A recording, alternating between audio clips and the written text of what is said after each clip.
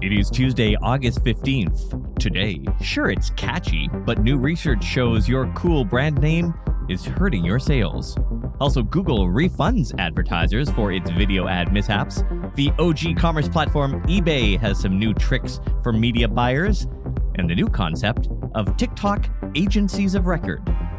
I'm Todd Maffin. That's ahead today in digital marketing. Quirky branding may spell trouble for your sales. Many brands opt for creatively misspelled or uniquely spelled names to set themselves apart from competitors, or to highlight key messages and selling points. For example, lift with a Y instead of lift with an I. But what impact does it have on consumers' perception of your brand? A recent marketing science study found that using misspelled words in your brand or product name reduced sales by up to a third, as consumers were less likely to choose or buy from businesses with misspelled names versus grammatically correct names. According to the study's researchers, this is because when a brand misspells its own name, people assume it's a marketing tactic to influence them. This comes across as insincere, and consumers react negatively to the attempt to persuade them and are less likely to buy as a result. The study was first published in the Journal of Marketing. It's called Choosing, that's choosing with a Z, the best spelling, consumer response to unconventionally spelled brand names.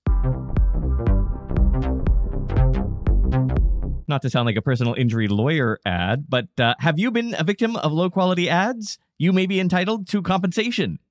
Google is now reportedly refunding some advertisers following a report from Analytics we covered last month, which claimed the company misplaced 80% of ads through its video partner program, which places YouTube-style ads on third-party sites.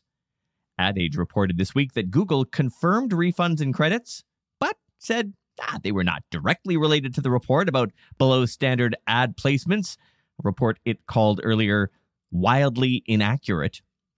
According to that Analytics report, Google's ad standards for viewability were not met the majority of the time, and ad campaigns sometimes ran on low-quality sites that hosted clickbait or even pirated content. The news prompted clients to demand refunds and increase transparency from the tech giant. Some expected regulator intervention. Well, more than a month has passed. That intervention hasn't happened, leaving Google to deal with the blowback on its own. Despite Google denying the report's accuracy, insider intelligence suggests the refunds show the company is acknowledging the need to rebuild trust with advertisers. eBay recently posted a 35% year-over-year increase in ad revenues, reaching $367 million in its second quarter. Insider Intelligence reported this week that much of that success can be tied to innovative ad strategies, improved measurements, and expanded third-party ads. In terms of that innovation, eBay Ads has made several technological improvements to boost revenues. According to the company, they upgraded their search ranking system to provide better relevance and monetization. Rather than focusing solely on individual ads, it's adopted a more holistic approach to assess ad performance. This involves considering metrics beyond just return on ad spend and KPIs like incrementality. eBay Ads also updated its ad rates and listing standards. Sellers now determine the amount they are willing to pay for a sale and receive suggested rates from the platform.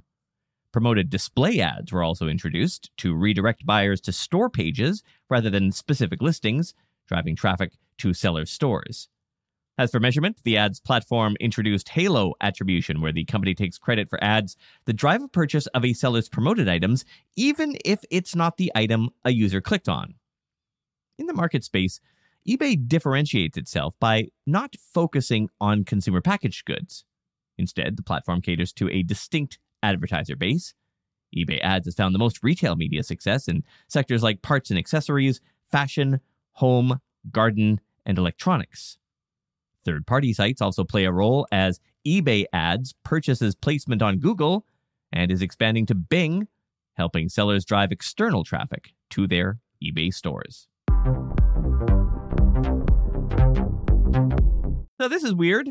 Elon Musk is saying goodbye to an ad product that generates more than $100 million annually in global ad revenue for X, the former Twitter.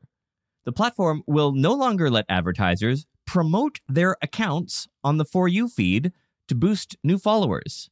This according to an email sent to clients and obtained by Axios. Again, this ad placement brings in more than $100 million annually. And Elon's cutting it.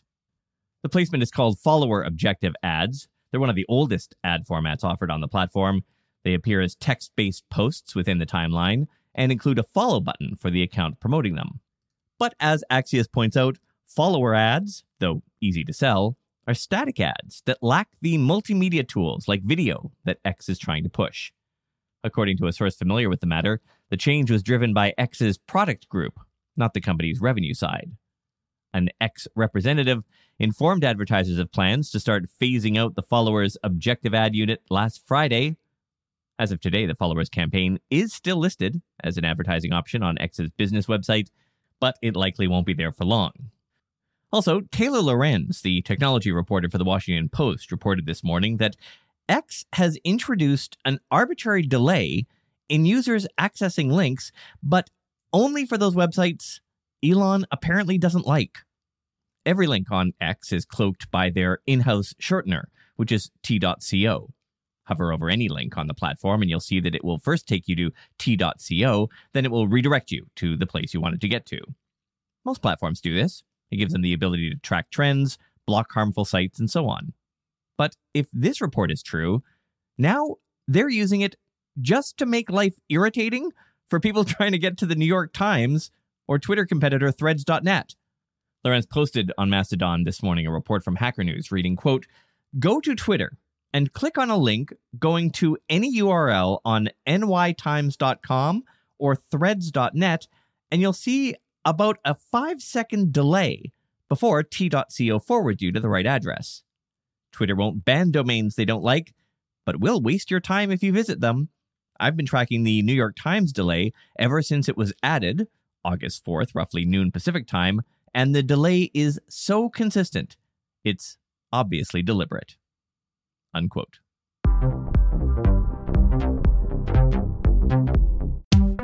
Today's episode is sponsored by NerdWallet's Smart Money Podcast.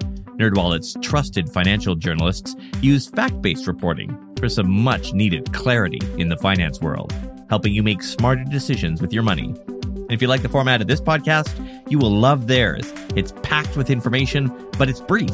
Last week, they had a great rundown on car prices. Not just the numbers, but why car prices moved, how weather affects that market. It was super interesting. They also cover things like boosting your credit score, putting money away for retirement, saving on travel, and so on. So yeah, listen to NerdWallet's Smart Money Podcast on your favorite podcast app. Future you will thank you. Putting our podcast and newsletter together can get complicated. We had show notes in one place, interview coordination in another, brainstorming somewhere else. It's easy to lose track of the big picture when you have to open a new window for every detail. With Miro, you can bring everything and everyone together in one place, consolidate different points of view, and increase team collaboration all on one centralized board. For instance, we used Miro to figure out the right flow for our newsletter automations. It let us get our team all contributing, including our ad agency people, and saved us a ton of time. And its new AI tool, which summarizes and clusters information automatically, was a game changer. Find simplicity in your most complex projects with Miro. Your first 3 Miro boards are free when you sign up today at Miro.com/podcast. That's 3 free boards at Miro.com/podcast. Sometimes it seems like the marketing tools we all use are a confusing spaghetti of various platforms, sometimes patched together, sometimes just out on their own. Here's a better way. Brevo. You might remember it as Send in Blue. Brevo's platform gives you a single, unified view of your customers' journeys in one easy-to-use platform that brings together everything you need. Email, SMS, chat, marketing automation, even WhatsApp and meetings. And it's affordable. You don't pay just to have contacts stored in the database. You only pay for marketing emails you've sent. That's why more than 500,000 businesses across 180 countries, including Louis Vuitton, eBay, and Michelin, trust Brevo and its more than 75 integrations. Get started with Brevo for free by going to brevo.com/digital and use the promo code DIGITAL to save 50% on your first 3 months of the starter and business plan. brevo.com/digital and sign up free.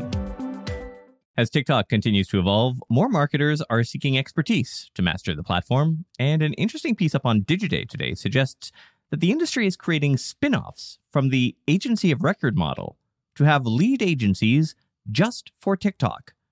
Because of the expertise and cultural awareness required to create content for the platform, capitalize on trends, manage logistics, and so on, marketers and brand executives are recognizing the necessity for a streamlined approach with a lead agency. There's a lot of behind-the-scenes and business affairs aspects involved in publishing on TikTok, like talent, rights, legal, compliance, all of which can be tricky to navigate. These require a well-versed team that can make effective recommendations, which is not always the case with an agency that's mostly done TV commercials and banner ads.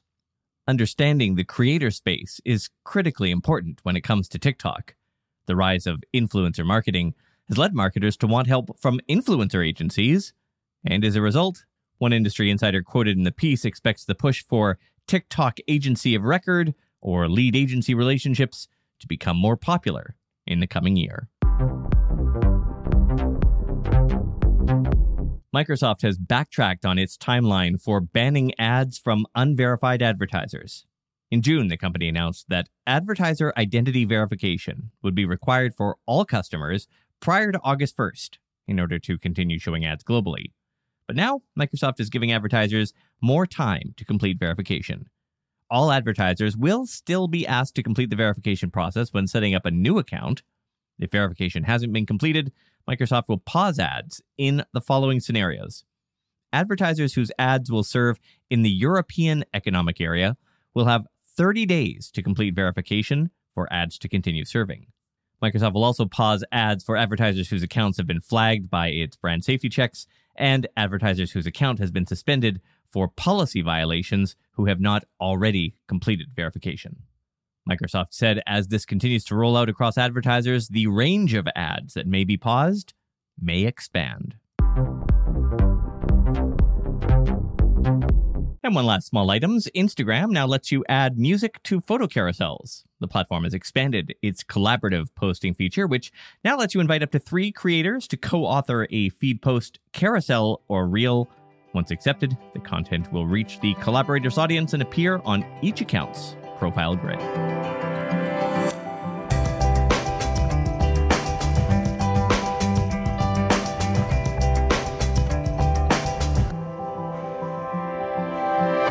I used to be a really big Reddit user, like really, really big. And it was really all due to this app called Apollo, which was great. It was written by or developed by a guy that used to make apps for Apple.